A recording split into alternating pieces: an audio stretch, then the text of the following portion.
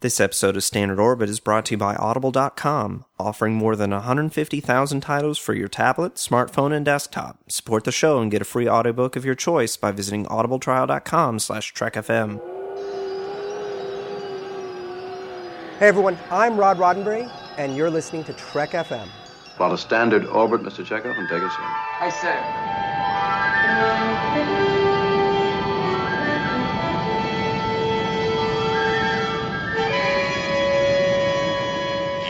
Obey. It is the word of Landru. Joy to you, friends, and thanks for joining us here on Standard Orbit, Trek FM's dedicated show on the original series. My name is Drew, or Landru, and this is my co-host Mike from Commentary Trek Stars. Hello. Hey, Mike. Hey. Well, today we're going to talk about not the original series, which is kind of strange. We're going to talk about the next generation. Well, it's not the next generation. It would have been the next show, which we're going to call either Star Trek 2, which would have been very confusing. Yes. Or Star Trek Phase 2, which is less confusing, but also not very good. Well, it's okay. I'm okay with it. I don't know. It's weird, the having a phase, like 10 years later. Why? I mean, why not? I don't know. Phases occur at different times, I guess. I guess, when I think about it, The Next Generation is a perfect title for The Next Generation. Well, but yeah. Phase 2 just seems kind of tame by comparison. Maybe it's in numbers. I don't know. I like Phase 2 better than Next Generation. Next Generation seems kind of soft to me. I always thought that was like the worst of the titles, like Star Trek, The Next Generation. I never really liked it either. But only recently I've been like, okay, I understand what they're... Because they had to sell it as that. Yeah, it's very descriptive. It's a good marketing tool, but like Star Trek, The Next Generation, or Star Trek, Voyager. Mm-hmm. Yeah. Well, they could have called this like the all-new Star Trek, or the real Star Trek. Yeah, they could have done that. Well, either one of those would have been okay. Or Star Trek Enterprise, or... They should have called Star Trek The Next Generation Star Trek Babies. Right? Like Muppet Babies? Yes. Yeah. But that would be the JJ verse. Oh, yeah, I Star guess that Trek would Babies. Be. Yeah. All right. Well, for those who don't know, Star Trek Phase 2 was the abandoned concept that eventually turned into Star Trek the Motion Picture. In 1977 or so, Paramount Pictures decided that they needed to launch another network. And this is before Fox, right? So this would have been the fourth network. Yeah, this was the proto-UPN, I guess. But it would have been the fourth network because Fox didn't exist yet. Right. So this is going to be a big, bold outcoming. Finally, somebody to take on ABC, CBS, and NBC. And it was going to be Paramount all by itself. And they were going to have, as they should have, Star Trek leading the way. And they got everybody but Leonard Nimoy back. I'm not sure. Apparently Nimoy didn't get involved. We'll get to Nimoy. Okay. So it was going to be all new sets, an all new Enterprise model. They were going to do a feature-length pilot, which eventually got modified into the motion picture. But it's not that motion picture was the pilot. Sometimes like they released the Battlestar Galactica original pilot as a movie in Europe. This wasn't the case. They scrapped it and rebuilt the whole thing from scratch. So it's not like the motion picture is some, pilot for a series that didn't get picked up, like, Assignment Earth or anything like that. No, they adapted it into a movie instead of cutting it into a movie. But they ended up keeping some of the characters that they were going to add and bringing Spock back in, which replaced another character that they were going to add. It's an interesting story. I finally saw that there was a book, which I feel bad for not reading before we did this episode. But a book all about Phase 2 with the original script for In Thy Image and The Child, which eventually became a Next Generation episode when the writer's strike deemed that they ran out of scripts. Yeah, I remember when that book came out. I never had it, but it was written by the Reeves Stevenses, if I'm not mistaken. I believe so. And I imagine it's pretty interesting. But they ended up like building a lot of the sets and stuff and using them for motion pictures. So that's nice. Yeah. And there's some stuff that they changed, but you can still see that sort of like legacy stuff underneath it at times. Like there's moments in Motion Picture and Wrath of Khan where you can see pieces of the set and you can kind of get a glimpse of what that original design for Phase 2 was going to look like, which is pretty cool. Like what? Like I think probably where it's clearest is in Kirk's quarters, like when he's talking to I think it's in Motion Picture when he's talking to Bones and he's like, "Will you please sit down?" You know, that scene with Spock and everything. But where I always remember seeing it is in Wrath of Khan when he's talking to Carol Marcus and he's like, "Who's taking Genesis away from you?" And you can see the console. There's a lot of, they almost look sort of like crystallized, like almost like isolinear chip type of things with like weird, very kind of 70s sort of Superman the movie Krypton styled design. It's weird. I mean, it definitely, especially in Wrath of Khan, it totally stands out, you know. And but yeah, you can definitely see it in a couple of those movies, and it's kind of interesting just to see like they would have had the whole thing look like that. Well, I'm kind of glad they changed it a little bit for these movies. Yeah, That's thank weird. God. I mean, they came up with the idea of the fourth network after Star Wars came out, but eventually they decided, you know, once Star Wars had been in theaters for a year, they were like, we should probably try to tie into this. Yeah. Oh, I'm sorry. Just one other little thing with that. The other thing about that set design and stuff, when you look at it, it's very, you know, and you can see this in the artwork as well and everything. It's very sort of reminiscent of actually the JJ sets in that there's a lot of white, a lot of like pastels and stuff like that, and it's an aesthetic which seems to lend itself to like the style of the costumes and everything from the motion picture.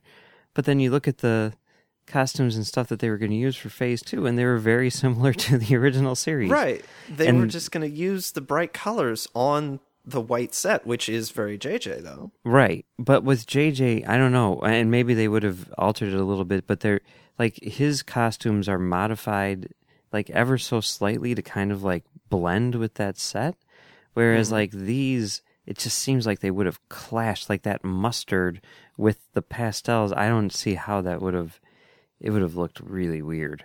I don't know. Yeah. I imagine that eventually they would have moved away from that, like before they actually went to production. Yeah. Said like, you know, we're not trying to sell color TV anymore. It's 1977. Let's, you know, try to push another boundary, like showing your junk off. Yes. So, the characters. We were going to get a lot of people had signed on for this, and some people hadn't. They were going to get Shatner to come back, which would have been great. That they would have replaced Spock. For some reason, they decided that they were only going to have Leonard Nimoy do a cameo in a couple episodes. And he said, no, that's silly. So they just replaced him flat out. Well, I'm guessing that he probably wasn't too fond about returning to Star Trek at that point in time. It seems like this was a point in his career at which he was trying to do something different, and he was being pigeonholed as Spock. So I can kind of understand why he decided not to, you know, return. Yeah, but now look at him. Well, yeah. Well, now you know, he's come around, and now he's older, and he's also had, I think, the movies, you know, as part of his experience, and he's like, you know what? Star Trek is a big part of me, you know? We're talking about the Nimoy that wrote I Am Not Spock, not Right. the Nimoy who had written I Am Spock. This is true. Yeah.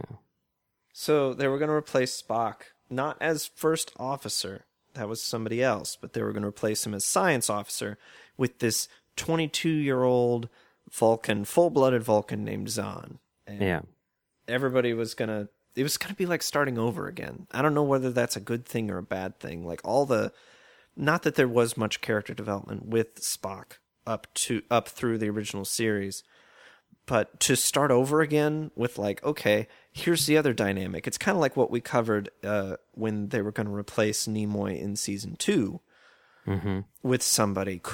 Would we accept things like Amok Time if it was random Vulcan? Well, here it is again.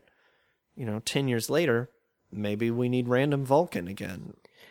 I think the difference this time around is that it's not like they were doing a find and replace with Spock's name on the scripts that were written for season 2. This time through, they were like, okay, yes, we need a Vulcan character because a Vulcan character is sort of like the signature of Star Trek. It's the same thing which, I was just talking about this on the 602 Club a couple weeks ago or whatever, but they always feel the need to stick a frickin' Jedi or a lightsaber into Star Wars, no matter what it is. And it's like, as much as I think that that's stupid, it's also iconic. And, we will probably never have a Star Wars anything that doesn't have a lightsaber in it somewhere, which is disappointing. And, especially since this is only the second thing that they had done after the original series, you needed to have that Vulcan because that was what said Star Trek to so many people. I wonder if that helped inspire Roddenberry saying, we're just going to ignore Vulcans through most of TNG.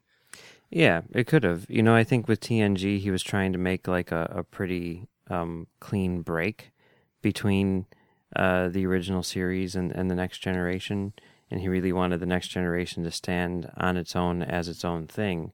And because of that, he was like, no Klingon. I mean, originally, weren't they going to have like no villains from the original series at all? Right. Yeah.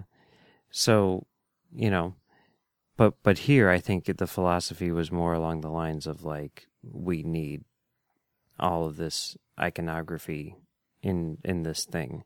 And so we're going to have a Vulcan, but it is going to be a different Vulcan. It's going to be a different dynamic. He's not going to be the first officer. He's not going to be half human. And because of that, it'll be a different character. It really will be. And what's good is that also Memory Alpha has quotes from the story Bible for Phase 2, which is interesting to read the ones on the characters we already know, because like, how does that differ from the original descriptions? But they do point out that he's worried as a full-blooded Vulcan can be, of being compared to Spock. And people are comparing him to Spock, whether or not they're saying it. So it was actually going to be like a plot point at points, is that you're not Spock. You suck. Go away. Which I imagine would be saying what the actual audience would have been thinking at the time. Yeah. Because that's always good to have your characters, like even Kirk, have your back. Like, you're not Spock, go away. Yeah. But it could backfire on you in that, everyone will agree with Kirk. Yeah, you're right. He should go away, and nobody likes him, and then you have to get rid of him. And yep. Who's going to fill his place? Well, they actually were planning on... I don't know. Decker may have been a backup for that, because he is the first officer, so we don't have to worry about Zahn in command. Yeah, no, I mean, I think that was, kind of a very intentional thing that they did, was say, like, we're getting rid of Spock, so we need a Vulcan, but we also need a first officer, but let's not make that the same person. Let's make someone else the first officer, and let's, since, I mean, we see this in, motion picture, since Kirk is getting older, and he's not, the swashbuckler 30-something-year-old that we all knew and loved in the original series.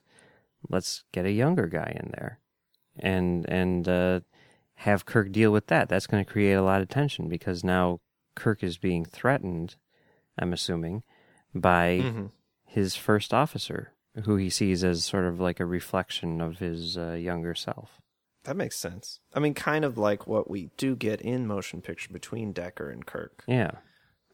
Kirk does seem jealous of Decker and his youth and exuberance, and knowing the ship better than Kirk, really threatens him. Mm-hmm. I wonder if they would have gone the same direction, like if Decker would have overseen the refit and all that kind of stuff. I don't think I'm sure they wouldn't have gone with he was supposed to command it, and is bumped down to first officer, or as Kirk was supposed to call him first. That's kind of a proto number one. He was going to call him first.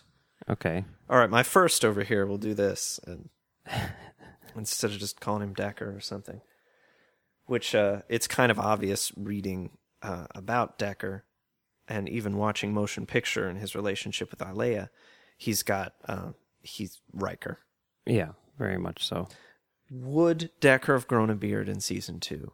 I guess we'll never know. Phase 2. We'll never know. They didn't have Stephen Collins signed when they were going through production, so it may not even been him, but I'm sure that he would have grown a beard and become more of a better character at that point.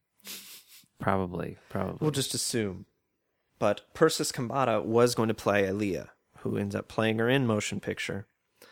And she was going to be, for one, they've shaved her bald. And, there are the pictures of her crying, shaving her head and stuff. This is supposed to be like a main role, and she was going to be bald the whole time. Were they going to do a cap for this series? This is concerning for me. They were, in fact, in the, I don't know if they're publicity stills or test stills, where you see her wearing like the TOS style miniskirt thing, although it's gold. She's bald in that, but as I understand it, she's wearing a bald cap. Okay. But I think since it was for the movie, and it was just sort of a one-time thing, she was like, screw it, let's do this. But the idea for Ileia is the same as Troy. She's not the ship's counselor. They hadn't gone, full 80s on us yet. It was still the 70s. Yeah. But she was supposed to be, what's the word? Empathic. And, sense other people's emotions. And they were actually going to go full time with the very sexualized society that she's not allowed to do with humans because it would be distraction. The whole vow of celibacy thing that she has to cover with Kirk as soon as he lays eyes on her in the motion picture. Yeah. He looks at her and she's like, nope. They actually got DeForest Kelly back, which would have been good. I don't know. Like we were talking last week about the Trinity and how the JJ verse kind of flipped it. I wonder how that would have worked. Would Zahn have just like stepped into that role as maybe the id or ego or whatever? I don't think so. I think you would have lost that dynamic, because you'd have to throw Decker into the mix too. Mm-hmm. Yeah. And Decker, I'm sure, would side with McCoy. Yeah. Knowing what little we know of Decker. Mm-hmm. I mean, it's not like Picard has a Trinity and stuff. Maybe they were going to get away from that. Yeah. That now Kirk's 10 years older, maybe he's balanced himself out. I mean, maybe, I guess they could have done it with Decker and Zahn and then had McCoy take on a sort of different, more advisory role, Mm-hmm. That would kind of make more sense because it would probably make more sense for Zahn and Decker to be involved with these decisions than the Doctor would be. And maybe McCoy would just be sort of like the guy who Kirk would come to during times of need on sort of a more personal level instead of, in the heat of the moment. Mm-hmm. Could have been interesting. It does say that McCoy would probably, in the series Bible, that McCoy was going to be more protective of Zahn, like seeing him as a kid and like chastising those who would speak bad about him. Interesting.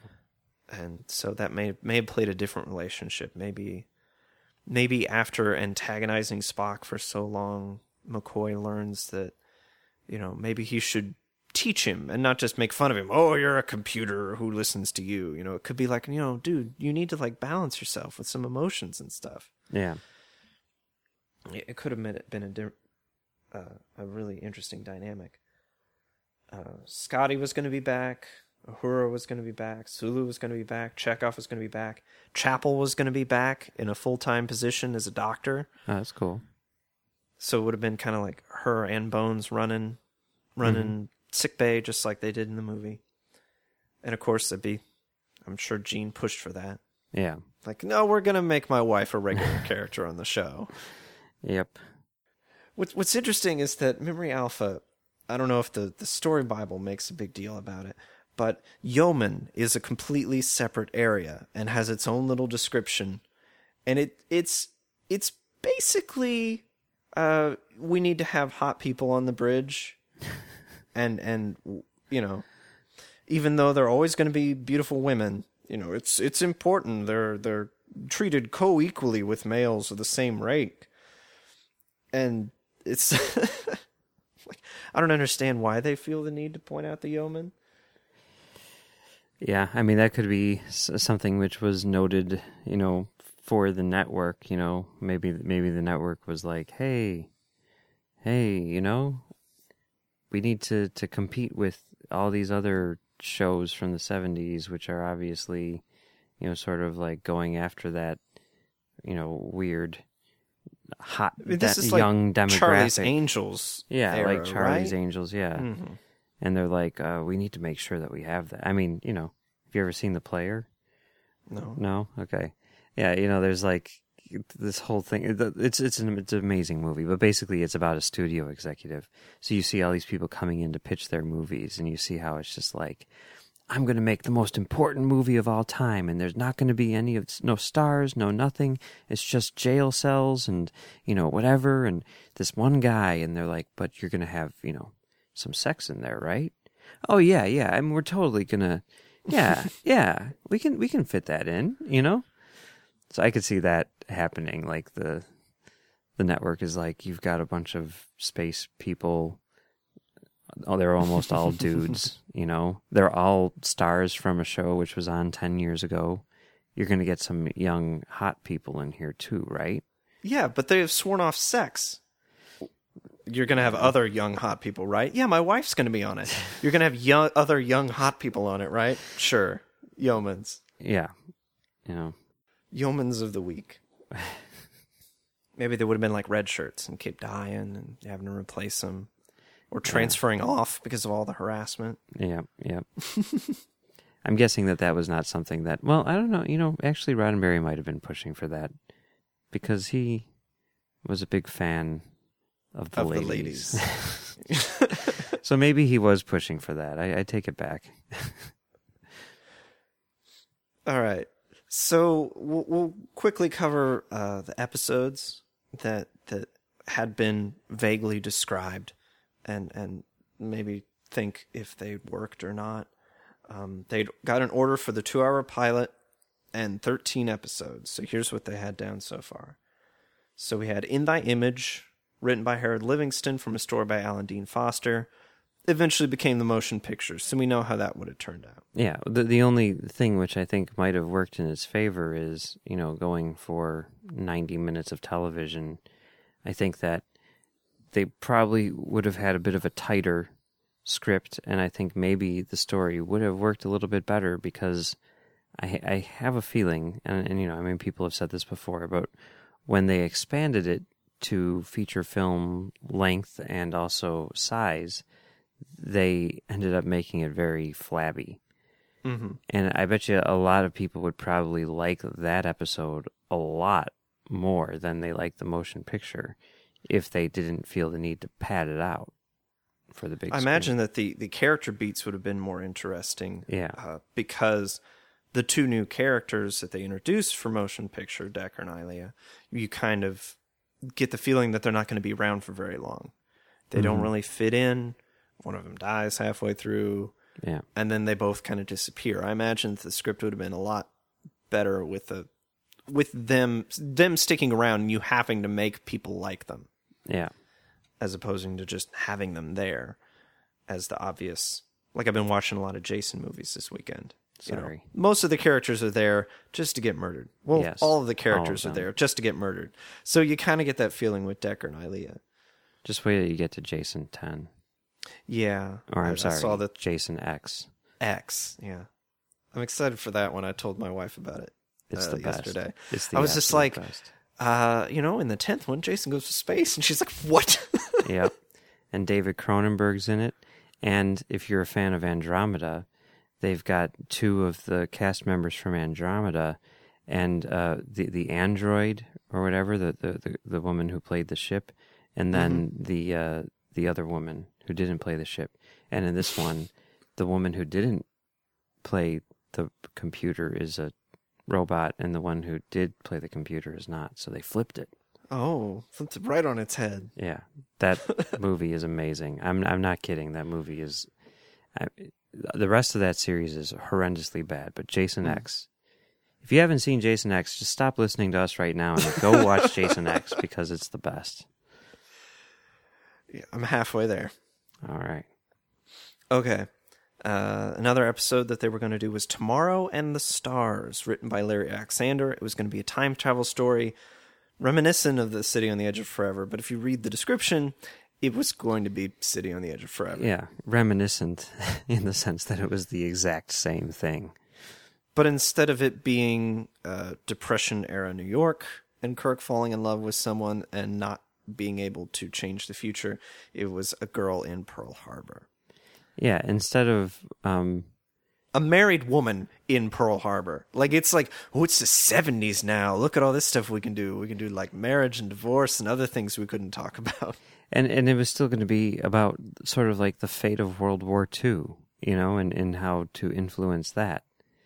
But whereas before, it was like, we need her to die because she's going to start a peace movement, which would keep us out of World War II and then let Hitler take over. Here it's like, well, is it a bad thing if we save everyone at Pearl Harbor? And yeah, probably, because who knows how that's going to affect the timeline, right? Right. Yeah. Yeah, that would have been no. Again, just like Next Generation, they were going to come right out the gate with basically sequels to episodes we've already seen, or remakes of episodes we've already seen. Yeah. Which is what 10 they did years. That's what they did on Mission Impossible too. They straight up did like in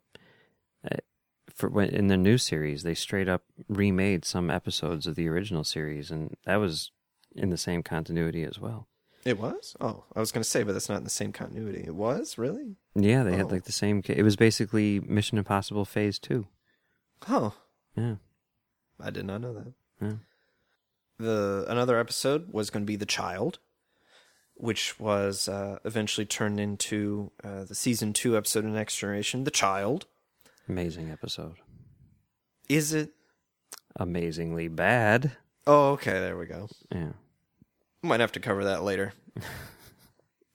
Another episode was going to be Cassandra, written by Theodore Sturgeon. It was going to be about a clumsy yeoman and a tiny, troubling creature. Keenzer. Okay. Keenzer, sure. As the yeoman. It sounds more like a Mowgli. Oh. Damn it, every time.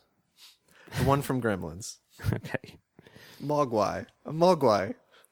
Maybe it would have had Gremlins. That would have been interesting. Yeah. Maybe Joe Dante would have directed, Yeah. It could have happened. Another episode is going to be Katoomba, which was going to be a two-parter about the Klingon Empire and how that would have played off in the original series, focusing on the Klingons. It was going to be a little different than the way they were eventually portrayed in Next Generation. But isn't that one that they ended up doing on the fan film Phase 2? Yes. Okay. I believe it's their last released episode. Okay, cool. Practice in Waking, written by Richard Bach. It was a machine that allowed you to like control your dreams and people get in trouble, which sounds like a holodeck problem. Yeah. but like pre-holodeck. Yes. So, Well, post-holodeck. yay, if you holodeck count, problems. The animated series, right? Pre-holodeck, then. And then there was Deadlock, which is not... It's a Voyager episode, isn't it? Maybe. Yeah. Sounds right. It was going to be written by David Ambrose, and it would tell a story of a Starfleet gone mad, practicing mind control techniques, lying to them, and experimenting by altering their perceptions of reality. So that kind of sounds like a neat kind of conspiracy. Yeah. I say conspiracy in quotation marks, the episode. Conspiracy. Yeah, from I Next got the Generation. same vibe.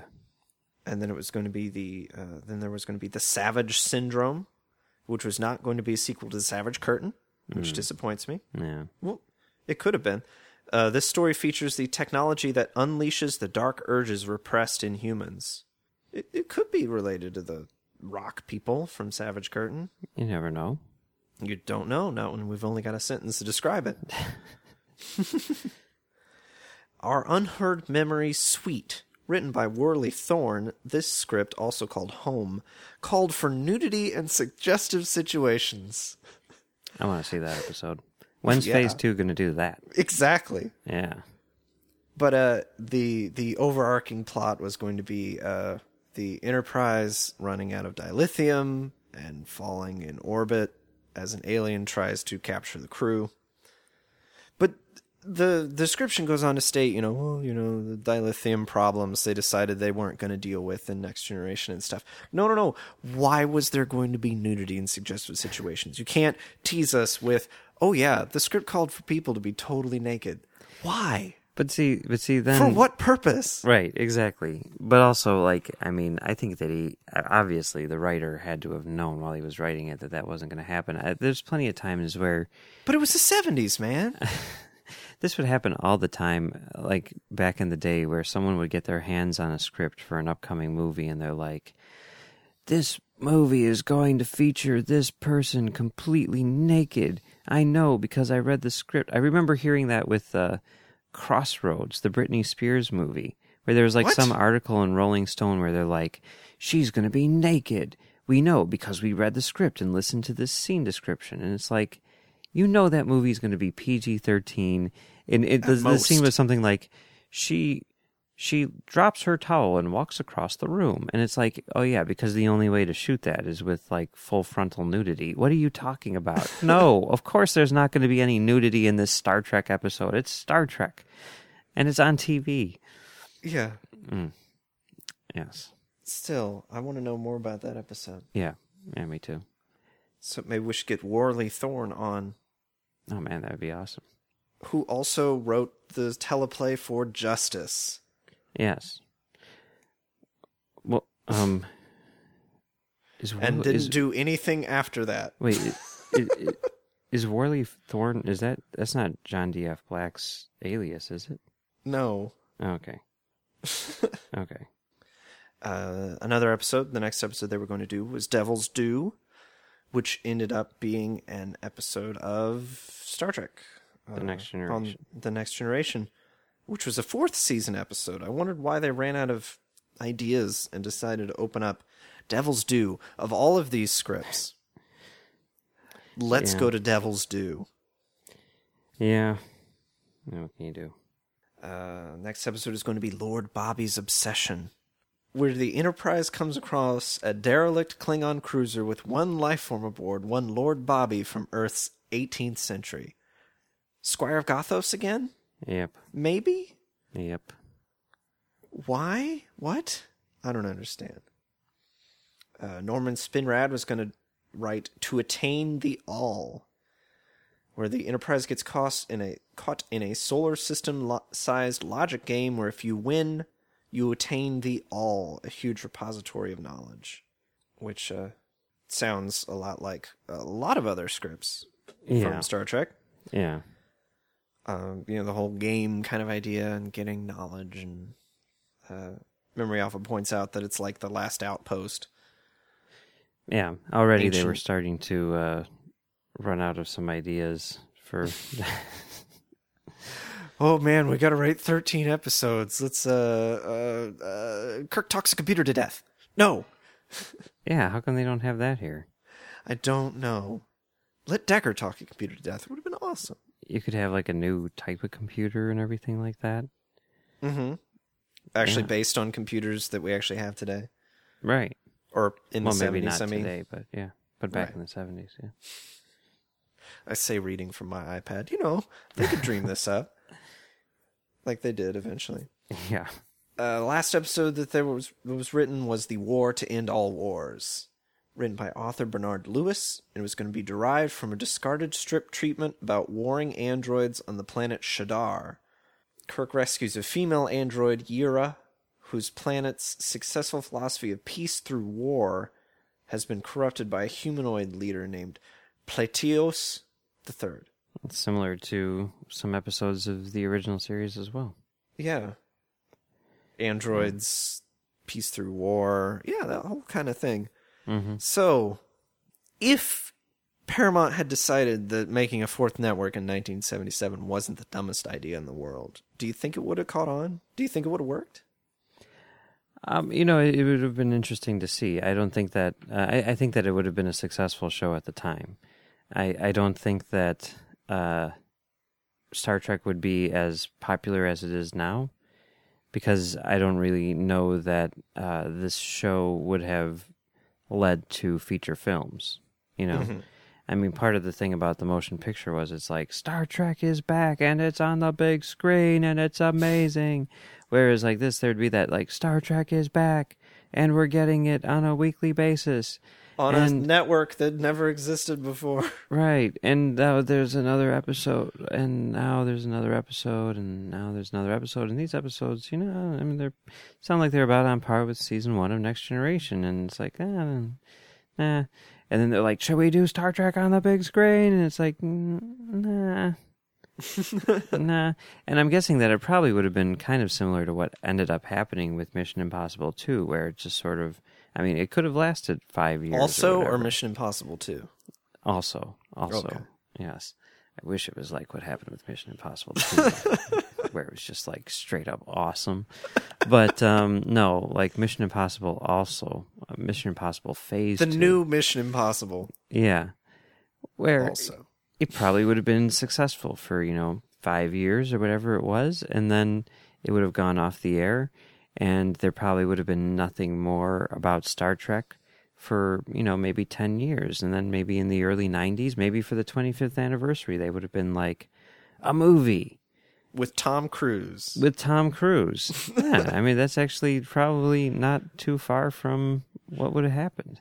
It probably Captain would have been Kirk. Probably would have been very similar to Harv Bennett's pitch for the Starfleet Academy thingy. Yeah. It would have probably been a reboot. Not like a JJ reboot or anything like that, but just like, we don't care about any of that stuff. And here it is on the big screen as a movie. Just like most TV adaptations. Yeah. And yeah, I mean, we'd probably still get a Star Trek movie once every 3 or 4 years. That's my guess as to what would have happened. Maybe they would have tried to relaunch it again as a TV show, like in the 90s or something. I don't know. But that's my guess. Yeah, I honestly, I don't know.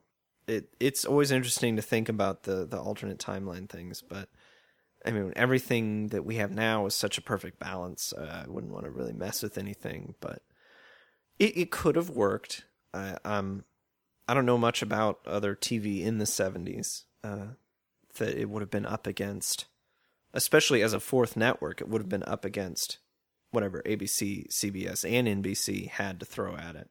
So I don't know how many people would have watched it. It would have had a better time slot than most of the original series, I imagine, since it was going to be their bread and butter.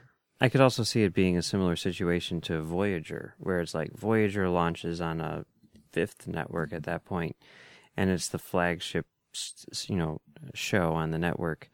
And even though the ratings aren't nearly as good as what it's going up against, it's way better than anything else that they have on the UPN. And because of that, it has longevity, Right, because UPN has to keep it alive to keep themselves alive.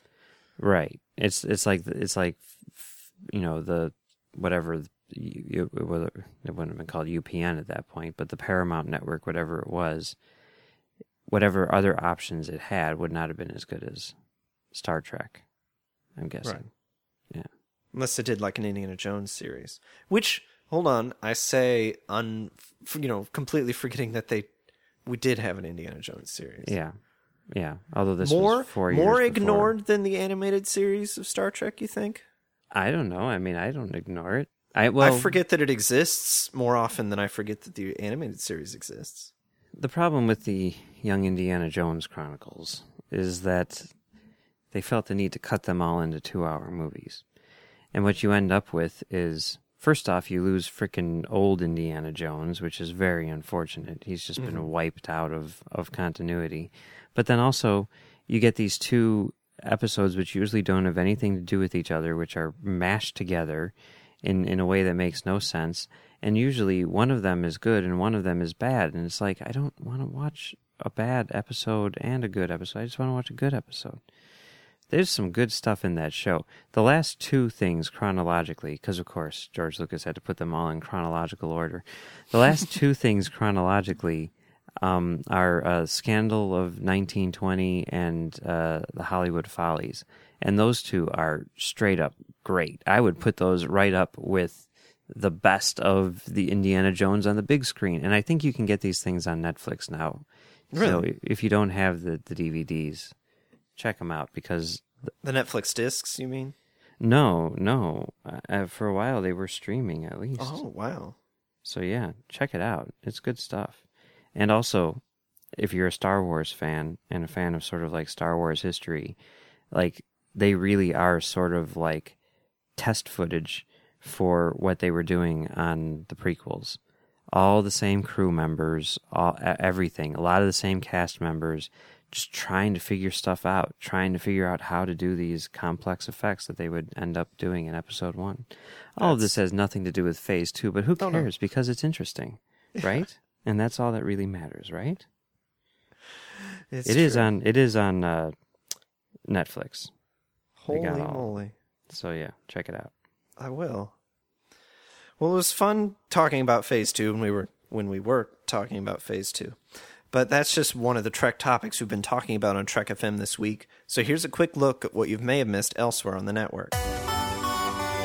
Previously on Trek.fm, Standard Orbit. And then next week, it's like, hey, Worf, what's going on? And he's like, oh, not much. Just, walking around the bridge. Like I didn't have my spine grown, last week. Earl Grey. He's on the Enterprise. He doesn't have to be written into the movie because, hey, he's on the Enterprise. Everyone's on the Enterprise. He gets a chair. He gets a chair. I mean, the whole beginning is all about his promotion. Yeah, exactly. It's basically a Worf-centered movie now that I think about it. The Orb. Even Odo wasn't able to keep his, quote-unquote, hands clean. The fact that he has this kind of sordid past that we didn't really know about until now is really, really interesting. To the journey! I think the audience by and large, kind of saw Data as a machine and was probably a little more on the side of Maddox, as in Data is it, not he, and that sort of a thing, without even realizing it. And then Measure of a Man took us from that point to, you know what? This guy has the right to choose. Warp 5. The TV viewer who doesn't know anything about that, they're probably more like the actual people of the Enterprise era, where the idea that we would have these starships that can take us into the depths of the galaxy at Warp 5, this is all new for them as well. The Ready Room. Deep Space Nine is closer to the original series than any other Star Trek show in terms of ideals and, conflict. There is conflict in the original series. Mission Log, a Roddenberry Star Trek podcast. What's interesting, though, is this isn't even a threat. I mean, let that be your last battlefield. It was a threat that Kirk was making in this episode. Picard's just like, we don't know who's taking our ship, and nobody's allowed to have our ship, so let's blow it up. Commentary, Trek Stars. Although there is a certain darker aspect to the story than, let's say, one would find in Roddenberry's version of humanity, there is also room for hope. Literary Treks. I can see that Jean-Luc might have told her, I was reading Janeway's logs, and can you believe that Q got married and has a son? Continuing mission. You're watching the Man Trap, and then for no reason at all, they go into the botany. Well, I want to call it the botany bay, even though I know that's not right. The botanical. I think it's just botany room. The botany room, and there's this person's hand in a pink glove as a space plant, and you're just like, what? Melodic Treks. The latest Thomson Holiday Company advert in the United Kingdom features William Shatner's rendition of the Queen's Bohemian Rhapsody. Axanar, the official podcast. And as soon as I got back to LA, I sat down and in about 3 or 4 days wrote this demo suite of 4 cues. And, thankfully it resonated with Alec and Christian, and here we are. And that's what else is happening on Trek.fm. So check out these shows and get in on the daily Trek Talk. You find them on iTunes, Stitcher, TuneIn, Swiper, Sweeper, Sliper, and Spreaker. Spreaker? Yeah, that one. Or you can stream from the website or download the MP3. You can go to trek.fm/podcast to get all the links. Let's tell everybody where they can contact us if they'd like to share their thoughts on today's show and on their thoughts on if Phase 2 would have worked. You can go to trek.fm/contact. There's a form there. Choose to send a show and choose Standard Orbit.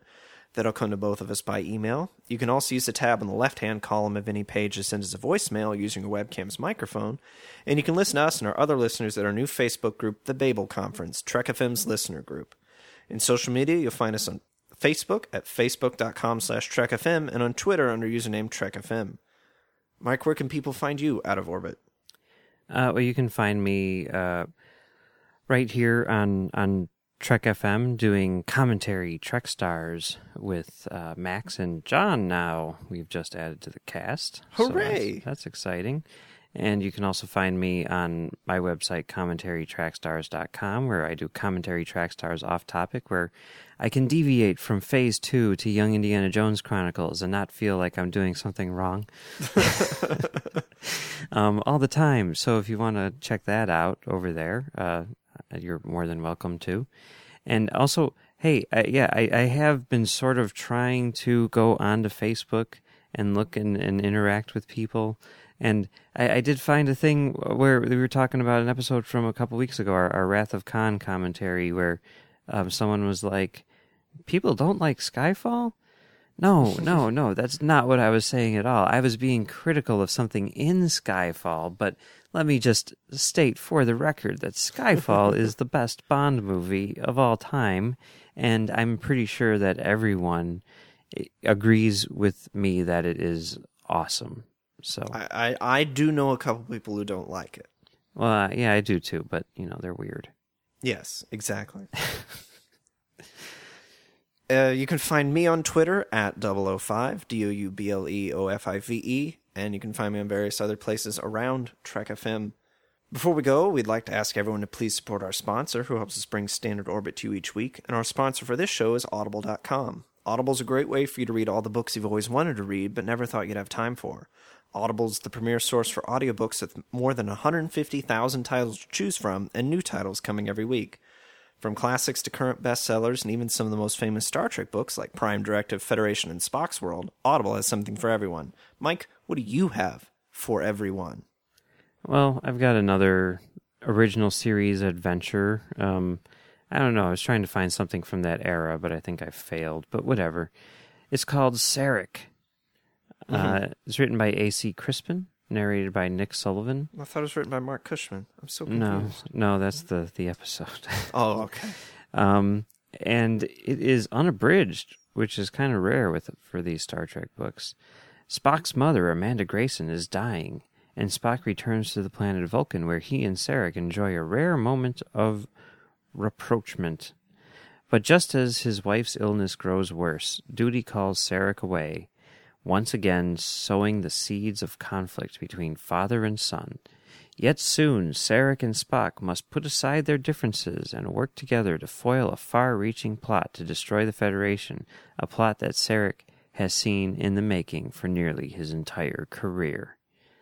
And you can dun. Yes, and you can get this book for free since you listen to Trek FM.